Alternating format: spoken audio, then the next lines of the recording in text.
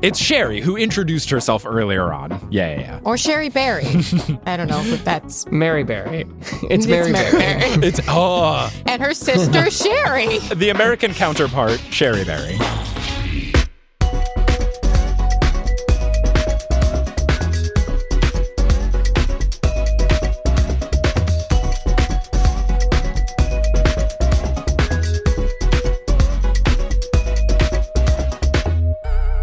Welcome, fellow sleuths, to Meddling Adults, a game show where we grab our most favorite pet dogs and we go head-to-head to test our wits against the prowess of fictional young detectives for charity. I am your host, Mike Schubert. I am notoriously bad at solving children's mysteries, which is why I am safely behind the judges' table, letting others duke it out instead. Our contestants this week are two folks that you might know from Wayward Guide. It's Joey Richter and Her Royal Highness Ashley Clements. Joey and Ashley, how's it going? Hear ye, hear ye. Thank you for my standard title. I'm doing well, thank you. Oh, yeah. We're great. This is fun. Mystery solving is something at least the two of you have been acting with, but from a personal level, are either of you big mystery fans from childhood or currently big Encyclopedia Brown, Scooby-Doo, Nancy Drew fans, anything like that? I was a really avid Nancy Drew reader around like third grade. I would say it was Babysitter's Club and Nancy Drew all the time for me then, but I don't know that I could say that that is true now. I used to read a series of books called The Bailey School Kids. Does everyone remember the... I've heard. I've never read them, but a couple of people have recommended me to do those on the show. They're lovely. They're like basically, you know, every title is like, werewolves don't go to summer camp, or like, vampires don't teach math class, and it's like, leprechauns don't coach basketball, and it's like, every book is like, got a really cool art of, you know, some mythical being that works at their school or is in their lives, and it's just about them trying to figure out whether it's true or not. Those were my jam. Any like monster-y things were always my jam when I was a kid. Those always felt like happy Goosebumps to me. Very much Goosebumps. But Joey, that tickled like something in the back of my brain in a way where I feel like I remember that. You probably do. They were probably those books that like, did everyone have the Scholastic book fairs when they were? Oh, yeah. Oh, of course. And that was like always what I would get. I had a ton of them. I used to always get Captain Underpants at those Scholastic book fairs, and then I would finish it on the bus ride home. I was one of the last stops on the bus, and before I got home, I would have finished my new Captain Underpants book. Yeah. So here's how the game is going to work. I will be recapping 3 quick mysteries from the esteemed television program Scooby-Doo, specifically Scooby-Doo Where Are You?, the 2002 through 2004 remake of the series, which I have fallen head over heels in love with. It's very, very fun. Neither of you have seen these episodes ahead of time. I will be recapping them. I'll lay out all of the clues. I'll ask you for your accusations, and each correct guess of culprit, method, motive, etc. will earn you points, but there's also bonus points at stake. If your incorrect guess matches my incorrect guess that I laid forth while preparing for this episode, you will get 1 Misery Loves Company bonus point. I'm usually wrong, so you could be in good company if you are as well. But also, I'll just throw out some bonus points if your guess is particularly ridiculous, you make a good pun, anything that tickles my fancy and I feel is worth a bonus point in this hellscape of a world we live in right now. You know, it makes me happy, so let's do it. That's good, because I don't know that I'm particularly good at solving mysteries, but I can be ridiculous. That can take you very far in this show.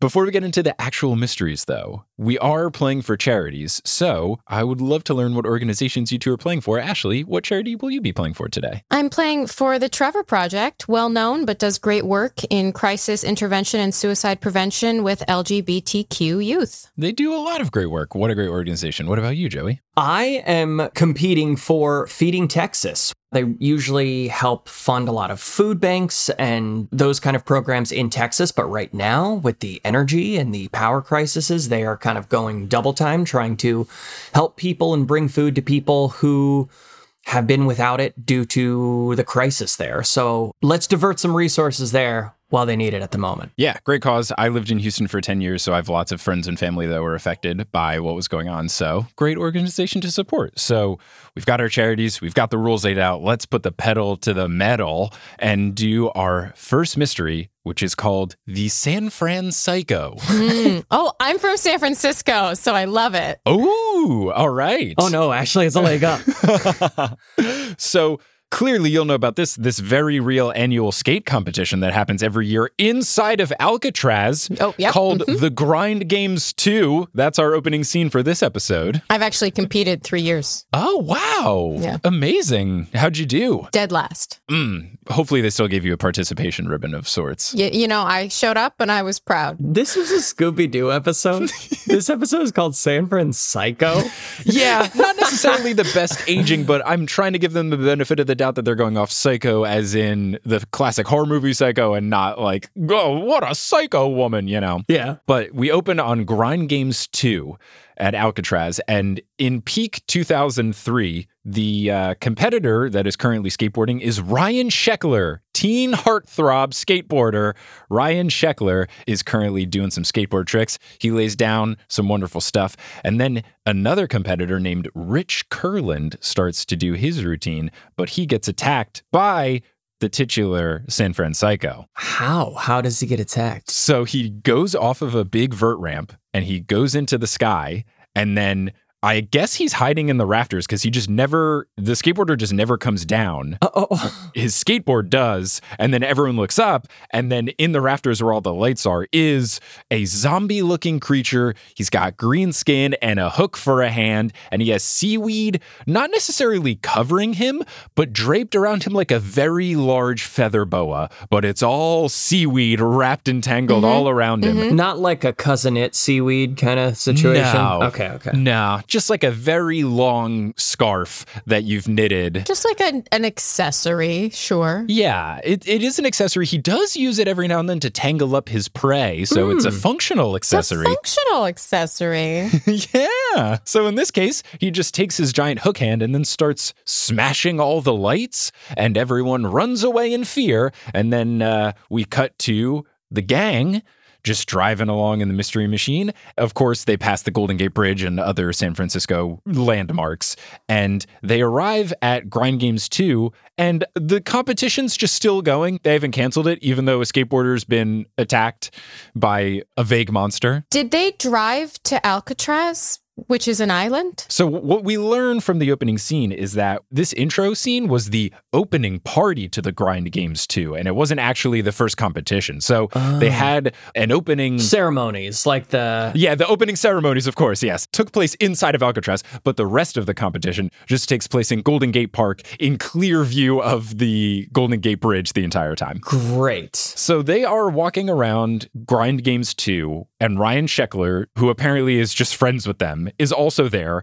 He's gotten them like VIP passes because they're buds. They go way back, even though he's like 14. And the gang is of unknown age. We will never know how old they are. They are maybe in high school. They're maybe in college. Who's to say? We'll never know. They're perpetually in their like late 20s. They're just malleable young adults. So they are at the games. Ryan Sheckler tells them about the scary event. The gang somehow had not heard about this yet, but he says not to worry because they've heightened security so that, quote, no more whack stuff happens. Wait, so they didn't even show up for this mystery. They just show up to come to the Grind Games. What's very fun about What's New Scooby-Doo is that they usually are just doing something for fun, and then something ridiculous happens to happen in the location that they're at. And then they're like, fuck, we have to work now. Just wanted to watch the games. This is a work trip now. Why does mystery follow me? But they genuinely love it. So while they are walking around,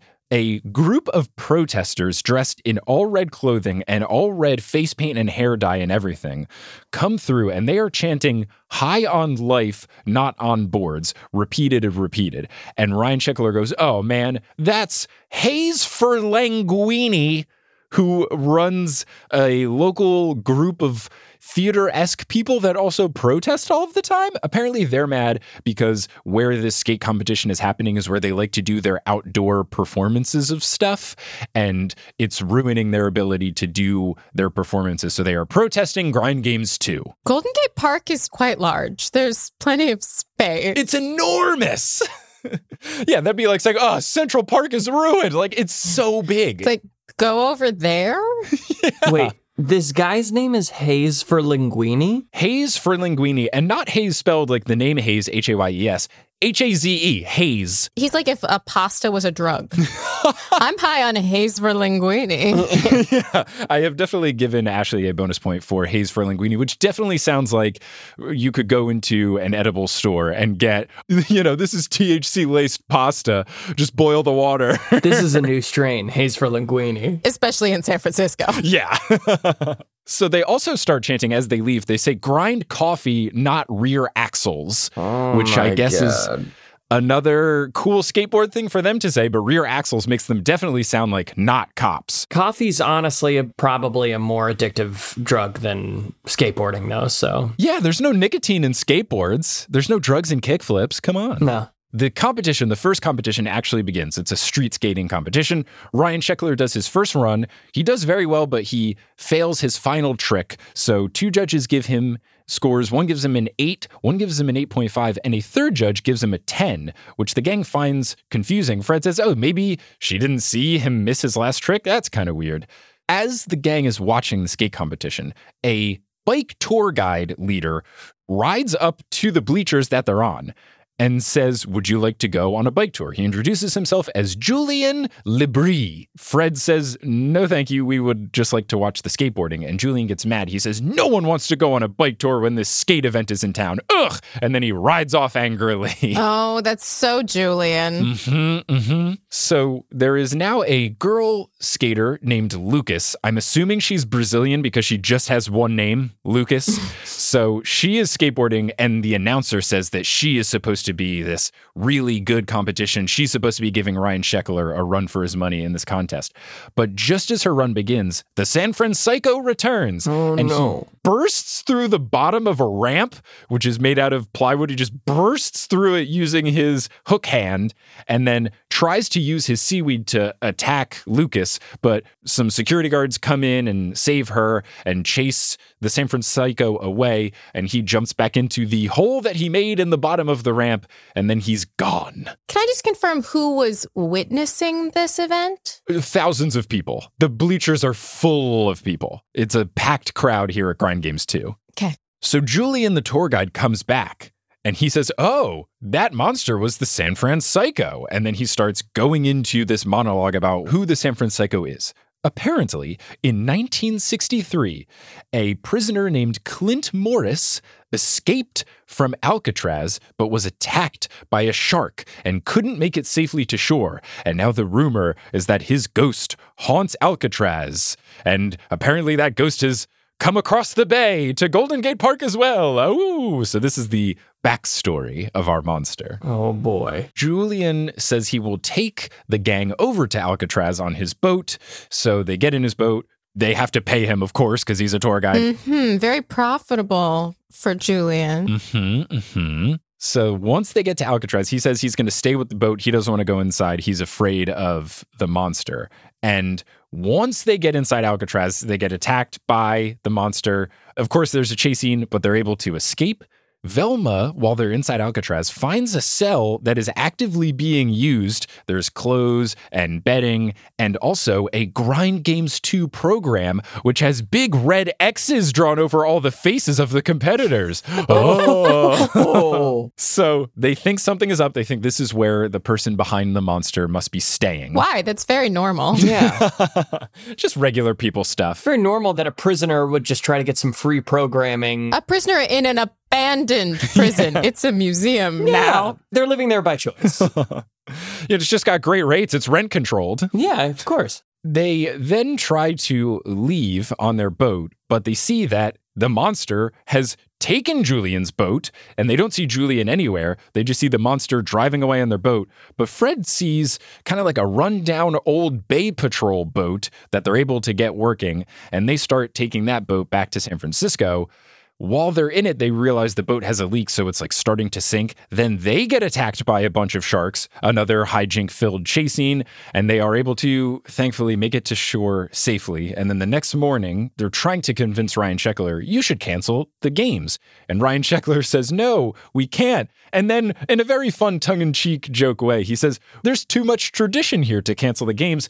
This is Grind Games 2. And then they all kind of look at the camera and a sad trombone plays. It's very good stuff from the writers. I appreciate the joke. God, that's funny. Is Ryan running the event or is he just competing? It's very unclear because the announcers very much like him, but he is competing. So he's not running it, but everyone seems to love him. We also don't know if he's 14 or 24, so...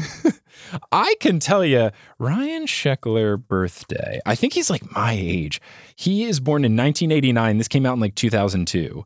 So wait, Ryan Sheckler's a real person? Oh yeah, real person. He was a skate teen heartthrob. Oh, I'm surprised neither of you have heard of this guy. He was like a real deal skateboarder. Like when X Games were really big, he was this good teenager and all the girls loved him. It was like Bieber before Bieber. Like he had the swoopy hair and the bright smile, but he was also incredibly talented at skateboarding. Ryan Sheckler's very real. Okay, well, that makes him less likely to be the psycho.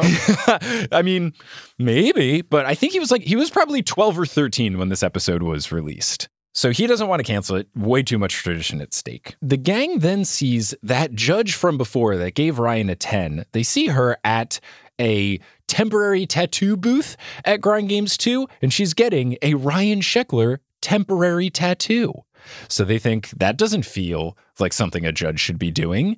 That feels like she's playing favorites. I mean, it's only temporary. So then as they keep going through Grind Games 2, they see Julian, the tour guide, and they confront him and they say, hey, what the heck? Why did you let or leave or be abducted by the monster? We were stranded on Alcatraz. And he says that the monster knocked him out and stole the boat, and he doesn't know what happened. But when he woke up at Fisherman's Wharf back in San Francisco. The monster then, of course, attacks that night during another skateboard competition, and the gang gets into a chase scene with him. They're able to escape. But as they escape, they see Hayes, our protesting friend, looking like he's trying to saw down one of the ramps from the support beam structures, which feels incredibly dangerous. They tell him so. And he says, again, he's just mad that the skateboarding competition is here. He was going to use this to like build his stage. He said he wasn't tearing down the ramp. He was going to like build a stage. Feels like a very sketchy lie. And then he unicycles away. Oh my God. He's one of those guys. Excellent. That's real skill, okay? Skateboarding, I don't know, but unicycling, talk about balance. So the gang, in classic fashion, splits up. Fred, Daphne, and Ryan Sheckler are one group. He comes along for the sleuthing. And Velma, Shaggy, and Scooby are the other group. They snoop around Hayes' RV while Hayes' crew does what else but a drum circle. Oh, boy. So they're investigating. They see a bunch of costume material. So they think, maybe Hayes is behind the monster because a lot of costume stuff, they could make this a zombie-looking costume. Fred, Daphne, and Ryan Sheckler follow Julian, the tour guide. He gets onto a trolley, I guess to give like a trolley tour. But Fred gets onto the wrong trolley, and then the San Fran Psycho is on that trolley, and he like cuts off the brake line. So now it's a runaway trolley down the steep hills of San Francisco. So Ryan Sheckler and Daphne, who weren't on the trolley, go to save Fred by what other way? But taking one of those like moving rolling dolly things, and Ryan Sheckler skateboards on it. Whoa. And is able to ride alongside the runaway trolley and gives them instructions about what they can do to brake. And it's kind of like Speed, where everyone on the bus has to move to different parts of the train to make it happen and all this kind of stuff. And they're able to be safe. They get away safely. Then the gang does a classic situation to trap the monster, and then they're able to reveal who is behind it. So I will turn to the two of you. Who do you think is behind this Alcatraz-based monster? Man, for a while, I really thought it was Ryan Sheckler. I've also very much wanted it to be Ryan Sheckler, and I'm kind of bummed that he's real. Like, he's the only one not getting attacked during the skate thing. And I was like, this is him. I mean, to be fair, we never see him and the monster at the exact same time, because you just see the monster cut the brake wires. And then a little bit later, Daphne and Ryan Sheckler realize, Fred's not with us. Oh, he got on the wrong trolley. Okay. Still could be Ryan Sheckler. Who's to say? I mean, if I was going to guest star on Scooby-Doo as a 12-year-old, I would 100% be like, and I am the villain. Okay. Here's my thought.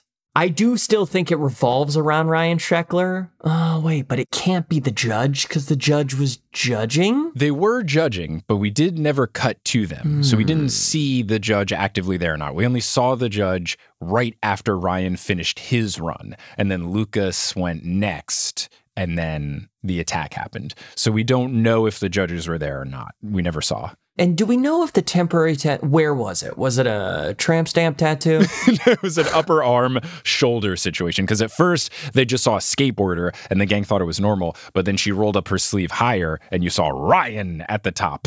Okay. Yeah, I'm going to go with because I still can't shake the feeling that it has something to do with nixing all the other competitors aside from Ryan so that Ryan wins. So I'm going to go with the judge. Okay. Ashley, how about you? I feel like it's very weird that Julian was profiting from this, that the ghost story was actually something that like helped his business. And I don't feel like the judge was living on Alcatraz in an abandoned cell. I don't know if Julian is, but I don't know. That's, we don't see Julian, but Julian's boat is gone. It feels too coincidental. So I'm going to say Julian is the psycho. Well, I'm happy to reveal that Joey is correct. It was the judge. You nailed it exactly for the reasoning and everything. She was obsessed with Ryan Sheckler. She wanted Ryan to win, and she was going to get rid of his competition so that he couldn't lose. She says that the reason she did this is because she skateboards and she wanted to enter the competition, but girls weren't allowed. And then Ryan Sheckler was like, what are you talking about? There's a bunch of girls in the competitions. Yeah, like especially the one that you attacked, which is very strange. So, yeah. Nailed it, Joey. Misguided feminism. It's also really funny that the writers wrote that and then went, actually, no, that's not true. And then went, well, we can't go back and change it now. We have to just keep it in the show. There's no edits allowed, only moving forward. We have to go. Congrats, Joey. Thank you.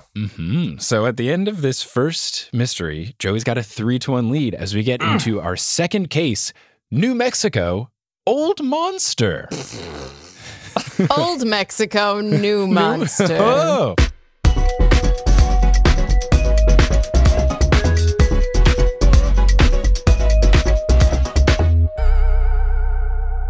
This episode of Meddling Adults is brought to you by Magic Spoon. Earlier today, before recording this episode of Meddling Adults, before recording these ad reads, I was feeling a little bit hungry. I was in need of a snack, and I wanted to turn to something that made me feel good in the happiness taste department, but didn't make me feel sad in the, this is bad for me department, and that is why I turned to Magic Spoon. Magic Spoon has 0 grams of sugar, 13 to 14 grams of protein, and only 4 net grams of carbs in each serving. It's also only 140 calories a serving. It's keto-friendly, gluten-free, grain-free, soy-free, and low carb. And if you're listening in March 2021, you're in luck because Magic Spoon will be releasing 2 amazing new flavors this month for a limited time only. We're talking about cookies and cream and maple waffle. And if that doesn't have you interested in heading over to magicspoon.com/meddling right now, I don't know what will. These incredibly comforting flavors are only available for a limited time. You can pick them up or you can build your own box. You have available flavors to make your own custom bundle, including cocoa, fruity, frosted peanut butter, and cinnamon. And for all you folks up north in Canada, Magic Spoon ships there now as well. I'm a big snack boy, but I like to be a healthy snack boy, so I try to fill my house with healthy food only, and Magic Spoon has made the cut. And if you want to get it in your pantry, you can go to magicspoon.com/meddling to grab the new limited edition cookies and cream and maple waffle flavors, or get a custom bundle of cereal and try it today. Be sure to use our promo code meddling at checkout to save $5 off your order. This offer is now good anywhere in the US or Canada, but only when you use our code at checkout. Magic Spoon is so confident in their product that it's backed with a 100% happiness guarantee, so if you don't like it for any reason, they'll refund your money, no questions asked. Remember, get your next delicious bowl of guilt-free cereal at magicspoon.com/meddling and use the code meddling to save $5 at checkout. And thanks, Magic Spoon, for sponsoring this episode. This episode of Meddling Adults is also brought to you by Tab for a Cause. If you're listening and you want to help raise more money for charity in the easiest way possible, at no cost to you, you can do so with Tab for a Cause. Tab for a Cause is a browser extension that lets you raise money for charity while just doing whatever you're doing online. I have it installed on my Google Chrome. I love it. Kelly has it installed on her computers. We've installed it on our parents' computers, and they haven't noticed a difference, so they're raising money for charity. It's really nice. Basically, every time you open a tab, you get a heart, and you can then donate those hearts to different charities, which directs the funds that Tab for a Cause raises. The tabs give you a beautiful photo with serene nature backgrounds. You'll get some small ads in the corner, but those ads are what raises money for charity. You can add little widgets and stuff to the dashboard as well, so it can be functional in addition to being beautiful. It is literally the easiest way that I could think of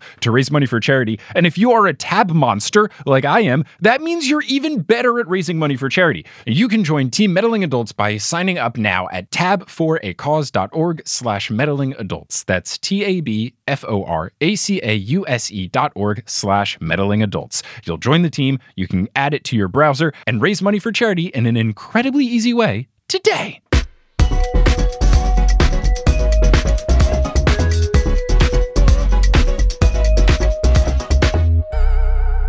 So we first see someone rock climbing up a big mountain in New Mexico, and what else happens? He gets attacked by a giant bird that grabs him with its claws and flies off with him. Oh. And then we cut to the gang driving the Mystery Machine throughout New Mexico. They are headed to Santa Fe because Shaggy is entered in an art competition. He has made a Scooby-Doo sculpture that looks exactly like Scooby, and they're going to enter it in this art contest. While they are driving out of the window in the wilds of Arizona, you see Wile E. Coyote chasing the Roadrunner. Wait. I guess because it's all Hanna-Barbera cartoons, they can do this. What? But yeah. Love a crossover event. A little crossover stuff, yeah. Okay. But only Scooby sees them, and then they speed off, and then Scooby does kind of like a look to the camera. Scooby's like, oh, my cartoon friends. So they pass a sign for a local city in New Mexico, and Shaggy goes, oh, my friend Jimmy lives here. I would love to stop by and see him before we go to Santa Fe. And Fred says, sure, we'll take a little detour. So they take a detour. They meet up with Shaggy's friend Jimmy, who is the exact same person as Shaggy, basically, talks the same. He has a dog named Shooby, which is very nice, especially for me in particular. People have called me Shooby-Doo many a time. So I was like, oh, look, it's real. You felt really validated there. You were like, wow, I'm seen. I've been represented in What's New Scooby-Doo. So they meet up with Jimmy, and Jimmy asks them, hey, have you guys seen anything weird on your drive in? And they say, no, why? And then before he can explain, the giant bird attacks Scooby and Shooby, who were running around in the field in Jimmy's backyard. It does fly down and steal Shaggy's sculpture of Scooby, but thankfully everyone else is okay. No. Yeah, but he flies off with the sculpture. Is the sculpture made of like hamburger meat or anything? That sounds like a really Shaggy thing. It is not. I like the thought. Okay. I have given you a bonus point for that thought, but it appears to be stone. They don't say, but we would assume he chiseled it. So Shaggy's just got some untapped art potential that we didn't know about. Wow. So he's chiseled it away like Michelangelo revealed the David. Yes. And it's of his dog, Scooby-Doo. Just after the bird flies off with the sculpture, a new character, Avery Orenthal, drives up. He is a very intense bird watcher. He's got this RV with all these sorts of gizmos and gadgets on the outside. He's got a bird watcher outfit and binoculars and a notepad and all this stuff. He asks if they've seen any giant, vicious, sharp-clawed birds pass by. And Velma, in great sassy form, says, just the one today.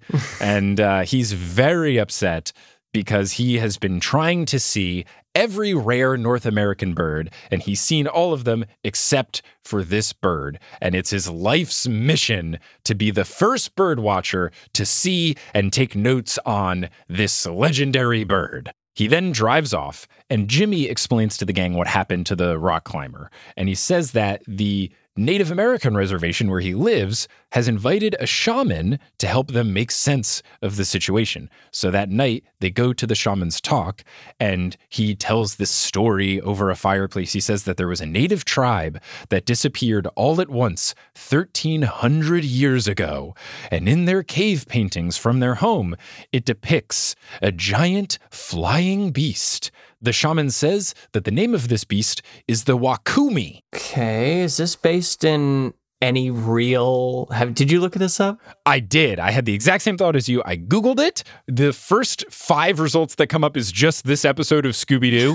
So it is not based on anything else. But I also found from like a Japanese Urban Dictionary equivalent that it's a rough Japanese translation for pretty girl. I don't know how legitimate that is, but the only 2 Google search results I got was this episode of Scooby-Doo and then maybe Japanese word for pretty girl. I'm going to take that as a clue. Could be a clue. Yes, definitely. That's how these mysteries work. So apparently, this Wakumi, the lore says that it is protecting the sacred hunting grounds for the gods, which is the mountaintops. It's protecting them from intruders, so rock climbers that try to scale this mountain. And I have to say, I watched Free Solo. If Free Solo had even more stakes where he could get attacked by a giant bird, it would have made it even more intense. It was already pretty intense, but you're right. Why wasn't he ever picked off the face of a cliff by a giant bird? Yeah, takeaways, Oscar. So the gang is walking back from this shaman talk, and of course the giant bird flies by. It drops and breaks the Scooby statue tragically. Everyone tries to console Shaggy, and he goes, you know what, it's okay, as long as my real Scooby is all right. It just flew by just to break the art. Yep, pretty much. This bird's an asshole. A very rude bird. So the bird flies off, and then Avery, the bird watcher, comes back. And again, he's very upset that he just missed the bird. Avery. Sorry, I just got that. Yep. Avery. Pretty solid. And then he drives off. I didn't realize Avery at first until you just said that. So I'm going to give you a bonus point for helping me also realize that pun that they made. So the next day, the gang, of course, has decided that they are going to try to scale this mountain and figure out what's going up. They are led by a tour guide, a Native American tour guide named Cody Long, voiced by Irene Bedard, who is the voice of Pocahontas. Oh, what? Yeah. And I didn't even realize this. I'm very surprised that Disney didn't fuck this up in the 90s, but Irene Bedard is actually a Native American actress. Like, I figured Disney, they were like, oh, we just got some white lady to do it. But no, they actually got a Native American person to do Pocahontas, and then they got her for this episode of What's New Scooby-Doo. I was very impressed. I do respect that, but now I am curious, is she also the singing voice? She is not. It's a different singing voice. So I think it's the same thing as Aladdin, where there's a different talking and singing voice. Yeah. So yeah, not the singing voice, but the talking voice played by a real Native American woman. I was flabbergasted that Disney wasn't whitewashing that. You get 1 point, Disney, because the rest of Pocahontas is not good representation. Yeah. So they first, before they start really scaling the mountain, they go into some caves and they're looking at the pictographs on the wall. And Velma notes that she doesn't see any drawings of the Wakumi like the shaman mentioned in his story. So now they're going up even higher than the caves. And there's supposed to be an ancient farmlands up there. And Cody already warns them that this is higher than she normally takes people. And Daphne sees something even higher, something shiny, and she wants to go up and get it. And Cody says, no, you shouldn't go up there. You're already too high. And Daphne goes, no, it's fine. I'll be okay. And she goes up. She sees that it's an air tank, like an oxygen tank. And before she can come down with the tank, the Wakumi flies, snatches her, and flies off with Daphne. Oh my God. Has someone trained a giant bird, or is it the Rocketeer? What is happening? Yeah, do we have a Vulture crossover as well? An MCU crossover? What's going on? This is actually the third Spider-Man movie. Oh. That checks out. Really big multiverse going on. So the gang decides they're going to climb up even higher. Cody, the tour guide, says, I'm not going any higher. I'm going back down. You're on your own at this point. Have at it if you want. They go even higher and they see the shaman just warning them, saying, turn back, turn back. But then some fog rolls in and rolls out, and then he's gone. They had mentioned feeling lightheaded because of altitude earlier. So the gang isn't sure if the shaman was actually there or if this is them seeing a mirage of sorts. Tripping balls. That's Interesting real. Situation. So they go even higher up. The Wakumi tries to attack them. There's a classic Scooby-Doo chase scene, but they take shelter in a cave, and then the Wakumi flies off. So they finally get to the top of the mountain. And when they get to the top of the mountain, it's some sort of high-tech mining operation of sorts. There's a bunch of people in suits. There's machinery all about. Like, it's some really intense situation going on at the top of this mountain. Actively or abandoned? Oh, actively. There's machinery going. There's people actively doing stuff. It's vague about what they're exactly doing, but there's a lot of like people in what could be spacesuits or underwater suits, like vague enough hazmat suits, like think Monsters Inc., CCD or whatever people, like those kind of suits, taking notes and touching vague buttons on machinery.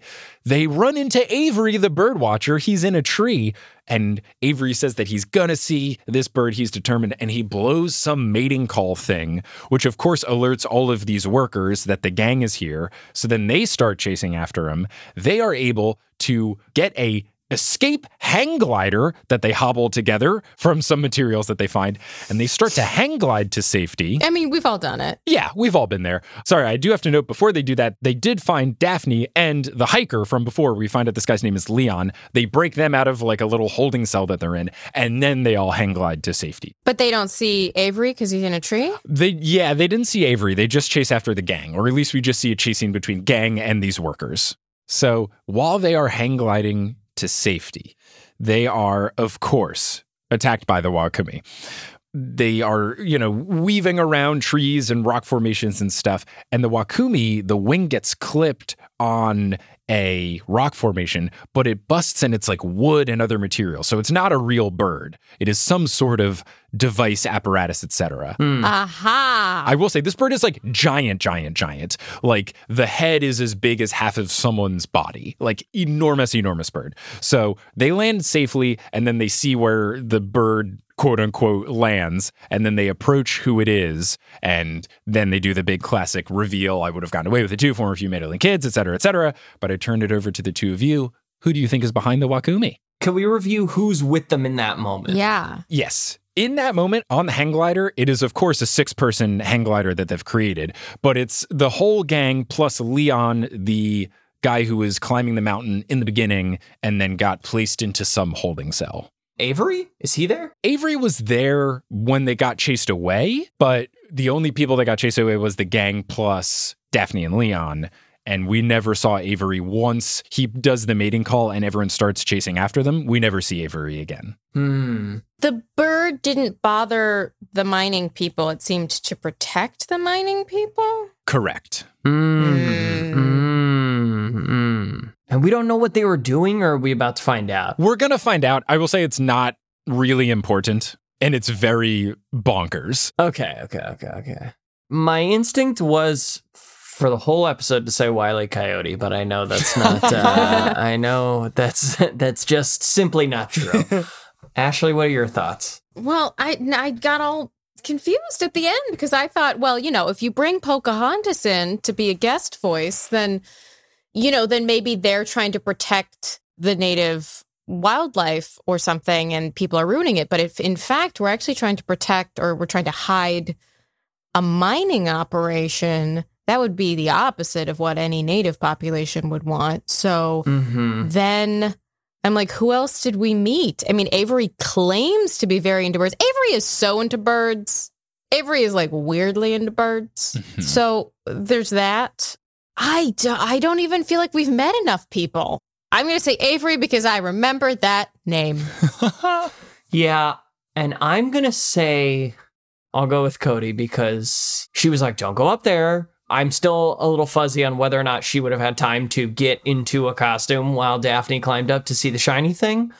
But yeah, I'll take the counterpoint there. Okay, well, I am sad to tell you that you're both wrong. Okay, great. It was someone different. It was the shaman. What? Because it wasn't actually a shaman. He was Colonel Henry Thorwald, who is some sort of government conspiracy guy that was doing this top secret mining thing. Apparently, it's so secret the U.S. government doesn't even know about it. But he did all of this to try to scare people away so that they could do this mining. Apparently, there was rumors of a meteor shower stuff landing on the top of the mountain, and they were trying to excavate and see if there was any like extraterrestrial findings from the meteor shower. Sometimes I feel like we're given the pieces we need to guess the mystery, and sometimes I feel like we are not. Was there any clues about this conspiracy thing? So it's funny because you brought it up. Wakumi just being a straight up made up thing did kind of lean in it in that it was just a nonsense word. But the giveaway there is that when they're doing cave painting stuff, and he says specifically, these people that used to live in these caves did cave paintings of giant birds. Velma, when they're checking out the caves, she says, I don't see any cave paintings of giant birds. So that makes you think well, why would the shaman say that if it's not true? And then when they get to the top and the shaman's like, don't go any farther. And then he mysteriously disappears, and then immediately the bird comes after. Those are some of the giveaways that are supposed to lead you to thinking it's the shaman. Mike, you gave us those clues. You really spelled that out for us, but I was really willing to just own up to altitude sickness. I mean, it was definitely a tricky one. Now, Ashley, I did give you a Misery Loves Company bonus point because my standard protocol here is always just guessing the first person that you meet, and Avery was the first non-friend that we met. So you get a Misery Loves Company bonus point, which now as we go into our third and final mystery, Joe, you have a slight lead of 4-3, so it's anyone's game. Oh, it's anyone's game. So we go into our final case. High-tech House of Horrors. The first scene we see is a group of teen-aged people inside of this very fancy high-tech house. And there's a scientist leading them on a tour throughout the house. And he says that this house is the super home of artificial intelligence, or SHARI, SHARI for short. So the group of teens is on tour, and one girl wants to dip into one of the bathrooms in the super house to check her makeup, because what else are you going to do when you're a teenage girl?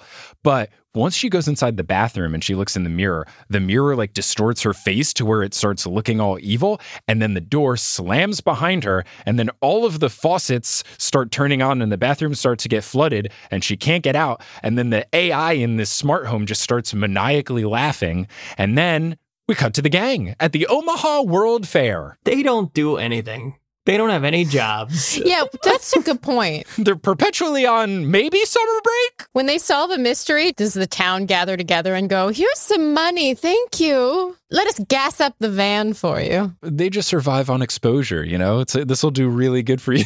God, they do great in Hollywood. They like get cast in things. They're like, you get copy, meal, and credit. And they're like, sounds good. That's how we've survived so far. So the gang is at the Omaha World's Fair. They are loving it. It's basically like Epcot, essentially, with all of the World of Tomorrow stuff, including Fred driving around in the car from the Jetsons. So another Hanna-Barbera crossover here. They are fast and loose with these references. Velma and Daphne go into a makeover booth where Velma goes in and then a makeover happens and she looks completely different. And she starts complaining about, I feel like I have 10 pounds of makeup on. And then she sees herself in the mirror. She goes, oh, wow, I'm hot, which is just not a quote I was expecting from a 2002 teens cartoon. I mean, so far now we've had 2 references to how important makeup is for young women. And I gotta say, I'm not loving that. No, not great. Especially because, I don't think there's anything wrong with how Velma pre this makeover looks. Yeah. There is a fun joke, though, where Daphne goes in and the makeover room closes and opens, and then she just looks exactly the same. And then she goes, well, looks like you can't top perfection. And then that's the end of that scene. It's a good joke, and I do respect Daphne, but that then implies, I already conformed to the societal expectations of beauty, whereas Velma doesn't, so we had to fix her. Right. And we fixed her, and now she's happier, guys. See, you could be happy, too. Maybe you should try smiling. Yeah, we got to cancel this show now, unfortunately, Mike. Well, the thing is, this show's actually normally a lot better about this. What I appreciate about What's New Scooby-Doo is they've turned Daphne into incredibly competent and stuff. There's a lot of things where she is really on top of it. So, this show's usually good about it, but I agree, a bit of a shortcoming here. Maybe it depends who wrote which episode. We could look at the writers, and it's it's all normal thing, and then oh, what's this? This episode was written by Louis C.K.? Huh? That's weird. You get a bonus point from me for that. Yeah, that was pretty good. Thank you. So I'm on the board. I've got 1 point. I'm in third place. So the gang ends up trying to enter the House of the Future, this SHARI house. But it says it's been closed indefinitely. And 2 kids then run out saying that the house tried to, quote, waste us. And they said they heard that it was haunted, but the older of the 2 kids dared the younger to go in. So they went in, but it apparently did some spooky stuff to these kids. Then the scientist, the same scientist that was leading the tour in the intro, he comes up and he goes, this house isn't haunted. This is all a big misunderstanding. My name is Professor Laszlo Ostwald. Yes. And I can prove to you that this is fine. So they go inside the house. It's all high-techy and stuff, including a robot butler named Jeeves, but it's an acronym for something more sciencey. But his name is Jeeves, and he's very sweet and helpful, cute little robot. And the scientist says, after giving them a little bit of a tour, that it's getting late and he needs his, quote, genius sleep. So I guess instead of beauty sleep, he gets genius sleep. So he's going to go to bed and he sends the gang on their way. So we are focusing on the mind. Well, but that's a man. So at this point, we have two women who need makeup and a man gets his genius sleep. Oh, not great. Oh no, this episode, what are we doing? It's okay. Critiquing things we like is important. So the gang all starts to leave, but then they realize Daphne isn't with them. Oh, no. Classic 1/5 of our group just isn't here. So they go back in to try to find her. And of course, once they go back in, they get locked in. Scooby tries to play with the lock mechanism device and he gets electrocuted and then laughed at in the same way that maniacal AI was laughing in the intro when the bathroom was getting flooded for this teenage girl. They see Daphne show up on a screen and she says, "You guys got to help me. I'm trapped." But she says she thinks she's trapped inside of the computer and then the screen turns off. So the gang is trying to figure out what's going on. Fred starts to say, "Here's my plan." And in what is a fun running bit in the show, the rest of the gang just yada yadas because they know he's going to say, "Let's split up." So Velma and Shaggy already leave and go into different rooms and they go, "We know the drill." It's so fun that they keep doing it. So Velma and Fred are together and Shaggy and Scooby are in another area. Velma and Fred find some recently soldered wires sticking out of a control panel. And Velma notes that those wires are still warm, so someone has been doing something in the smart house. The wires are warm. Yeah, classic giveaway. So then Fred and Velma get attacked by a swarm of robotic flies. As they are able to escape them, they run into two other people. They run into Horatio Hidalgo and his cameraman. Horatio Hidalgo is the host of a show called Scare Factor, and he's basically like a combo of Bear Grylls and Fear Factor and a ghost hunter, where he's this macho guy that dresses all macho-like and he's absolutely ripped, but his whole shtick is going into places that are apparently haunted and then out machoing the ghosts. As I say this, I'm realizing that this episode's getting worse. As I say it, I realize this episode was written by Joe Rogan. Yeah, jeez. He says that he showed up once he heard about the missing girl, and they're like, "Oh, our friend Daphne." And he goes, "What? I'm talking about," and he references the teenage girl from before. He goes, "There's another missing girl?" So that's why him and his cameraman are here. So the house is preying exclusively on young women. Yeah, the house. Okay, all right. Now we're in an episode of Criminal Minds. Just checking all the boxes. Horatio tries to hit on Velma. Velma is not having it, which is nice. She shuts him down immediately. Is she still in her makeup? Or is he hitting on the real Velma? She is not. She immediately undid her makeup, which was nice. So she's back to regular Velma. Like an Etch-a-Sketch? Apparently, just like abity. I wish I could take off my makeup at the end of the day like an Etch-a-Sketch. Just shake it out. That'd be really good. Yeah, I wish I could just shake my whole body and it just falls to the floor like a bunch of soot. That would be very, very good. Ashley, I'm giving you a bonus point for Etch-a-Sketch makeup removal. I would love if that existed. It's very fun. Now the game is tied 4-4. Oh, no, shit. I gotta say something funny or win. So Velma's not having Horatio's hitting on her. And then we cut to Shaggy and Scooby, who are in a separate room. And then a bunch of Daphne holograms show up. Whoa. And at first, they're all saying, "Save me, Shaggy, save me, Scooby." But then they all turn evil and they all start like doing the maniacal laughter here for Shaggy and Scooby. So they run away. Mike, you keep referencing the maniacal laughter, but I'm having trouble kind of conjuring it. And I just was hoping you could do it. Yes, I'll do a take, of course. It goes along with like an alarm blaring noise sometimes, which makes it even scarier. But she basically just goes like, "Ah, ha, ha, ha, ha." And then it will like cut to another scene before it can continue to elevate. So Velma and Fred then run into those kids from before. They're back in the house, apparently. And we see a laser like slowly attacking one of the kids who is clamped down, your classic evil villain trope. Fred and Velma are able to get this laser to stop moving. And the older kid goes, "Oh man, you ruined my prank." And they go, "Prank?" And he goes, "Well, I wasn't going to let the laser actually hit him."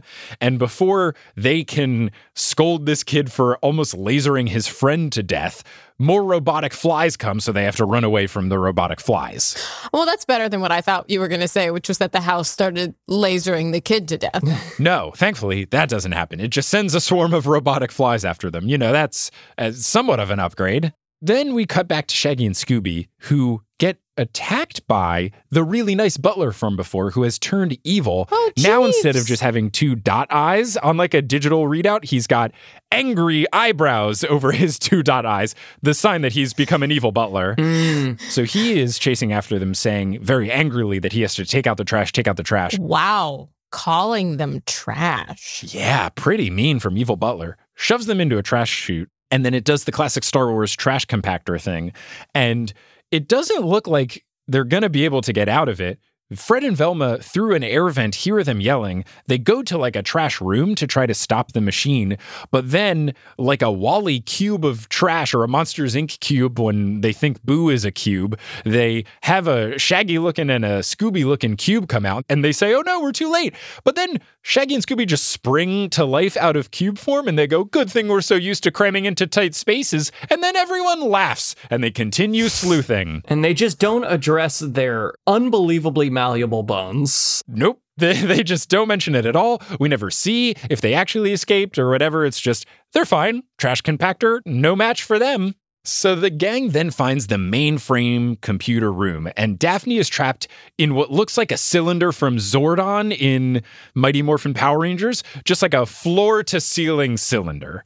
She's trapped in one of those, and so is this teenage girl from the intro. So she's alive, hooray. So Velma then, of course, starts to hack in to the computer. She is able to break the 2 girls free, but then the evil butler comes back and starts to attack. There's a big old hijink-filled chase scene, and then eventually they're able to escape.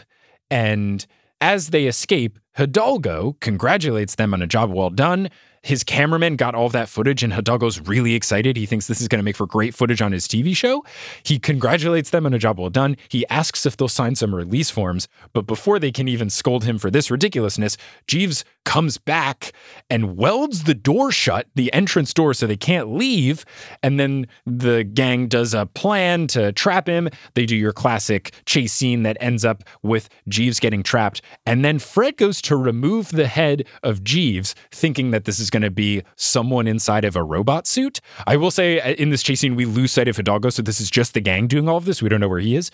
Fred removes the head of the butler, and instead of just being a mask costume, it's just a bunch of wires and stuff, so it was a real robot? It's a robot. He killed the robot. Fred at first is floored like he just killed a human, but he did just break a robot. But Fred is absolutely floored. He's like big jaw drop, but it is actually a real robot. And then there is the reveal of who is behind all of this stuff. So I'll turn to the 2 of you. Who is behind Evil House and all of this madness?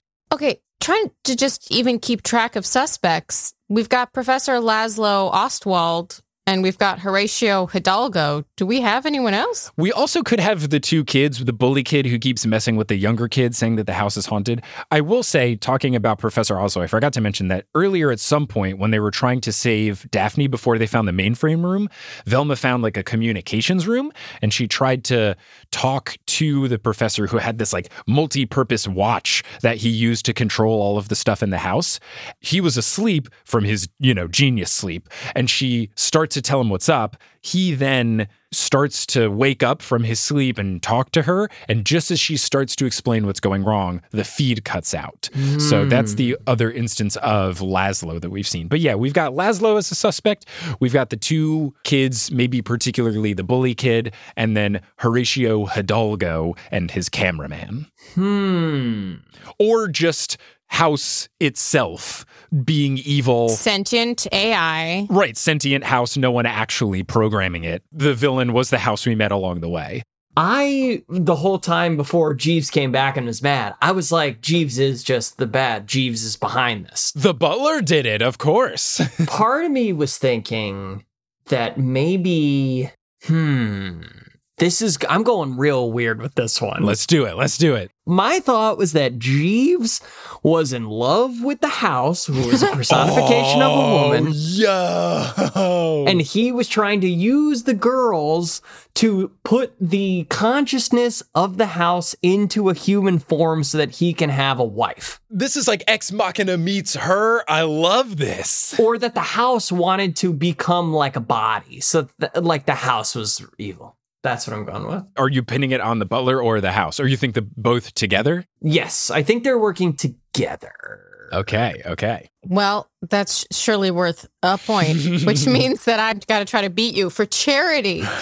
I'm going to go with Hidalgo or his cameraman. I don't know that I have enough information to separate the two. But it does give us two separate bodies to play with if they're working together in order to create content for their television program. You don't really understand what Laszlo's motivations would be, other than, wanting to own some women. And this episode's been problematic, so it's possible. Yeah, given this episode, which has gone downhill quickly. I mean, only if they'll put some goddamn makeup on. But he did take the pretty ones. He didn't take Velma.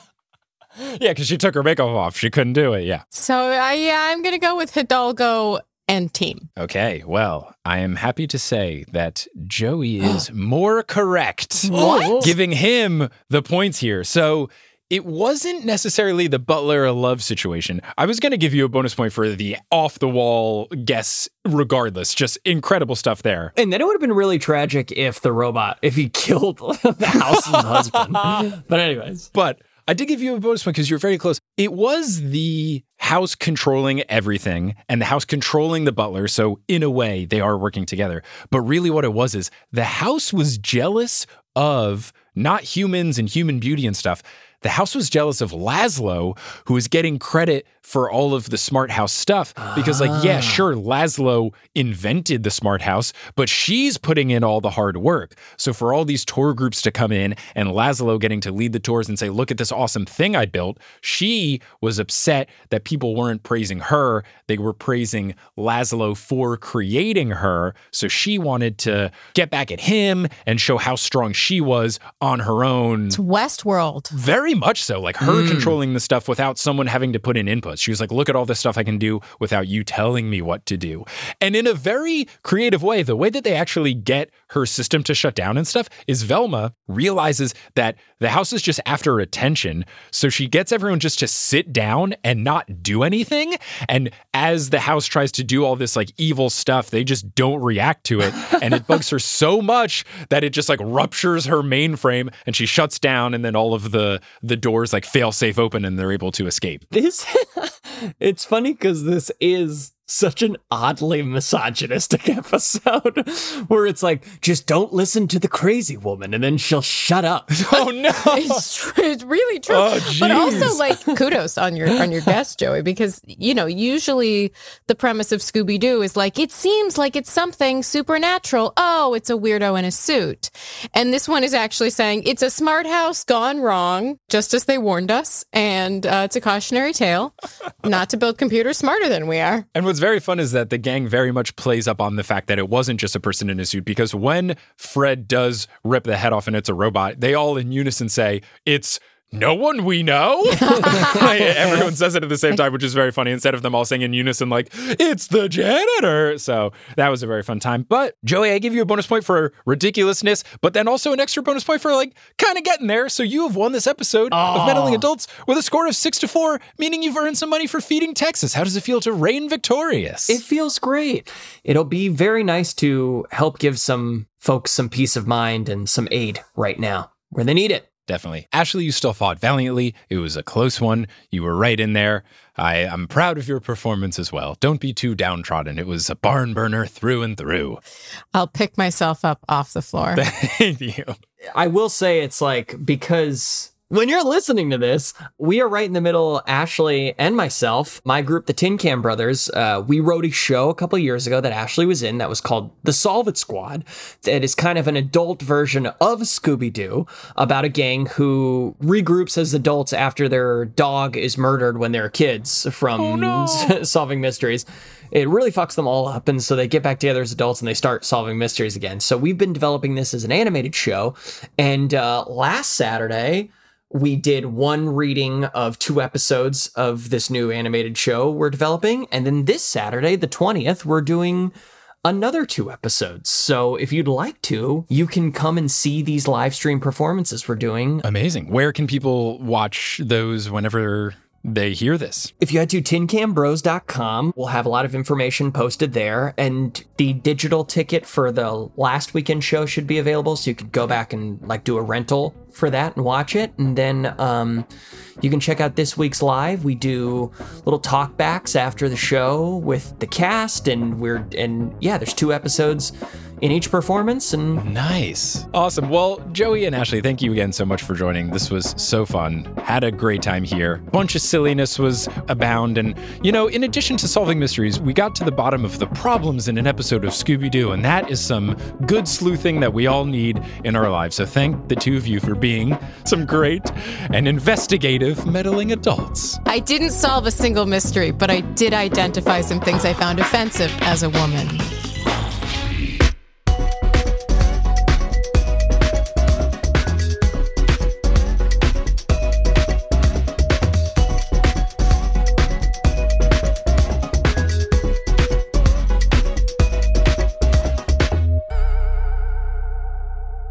Hello, thank you so much for listening to this episode of Meddling Adults. Meddling Adults is created, hosted, and produced by me, Mike Schubert. Our editor is Brandon Grugel. The art is by Ma'ayan Atias and Kelly Schubert. The music is by Bettina Campamanes and Brandon Grugel, and the website is by me and Kelly Schubert. If you're enjoying the show, if you could tell someone about it or leave a rating online or post about it on social media, all of those things would help. And if you want to help the show monetarily, you want to help us raise more money for charity, you can do that in a number of ways. The first of which is heading over to patreon.com/meddlingadults. You can join and give to us monthly. We'll put your name on the website. We'll give you bonus audio. You'll get access to episodes earlier than the public. All sorts of fun stuff lives there at patreon.com/meddlingadults. But if you can't give monthly and you still want to give, you can do so at paypal.me/meddlingadults, and you can give a one-time donation. If you want to follow the show on social media, you can do so at Meddling Adults on Facebook, Twitter, and Instagram, or you can go to reddit.com/r/meddlingadults. Our website, meddlingadults.com, has more information about the show itself. We'll also soon be adding more information about all of the money that we've raised over the course of these seasons. And finally, thank you to Multitude for having us as a part of the collective. If you want to listen to some other podcasts, maybe the ones that I work on, like Potterless or Horse, or all the other shows, you can check all of that out at multitude.productions. Thanks again so much for listening. Make sure you are subscribed to us on your preferred podcasting app so that you don't miss a single episode. And that next episode will be coming out next Wednesday. So we'll see you there for the next episode of Meddling Adults.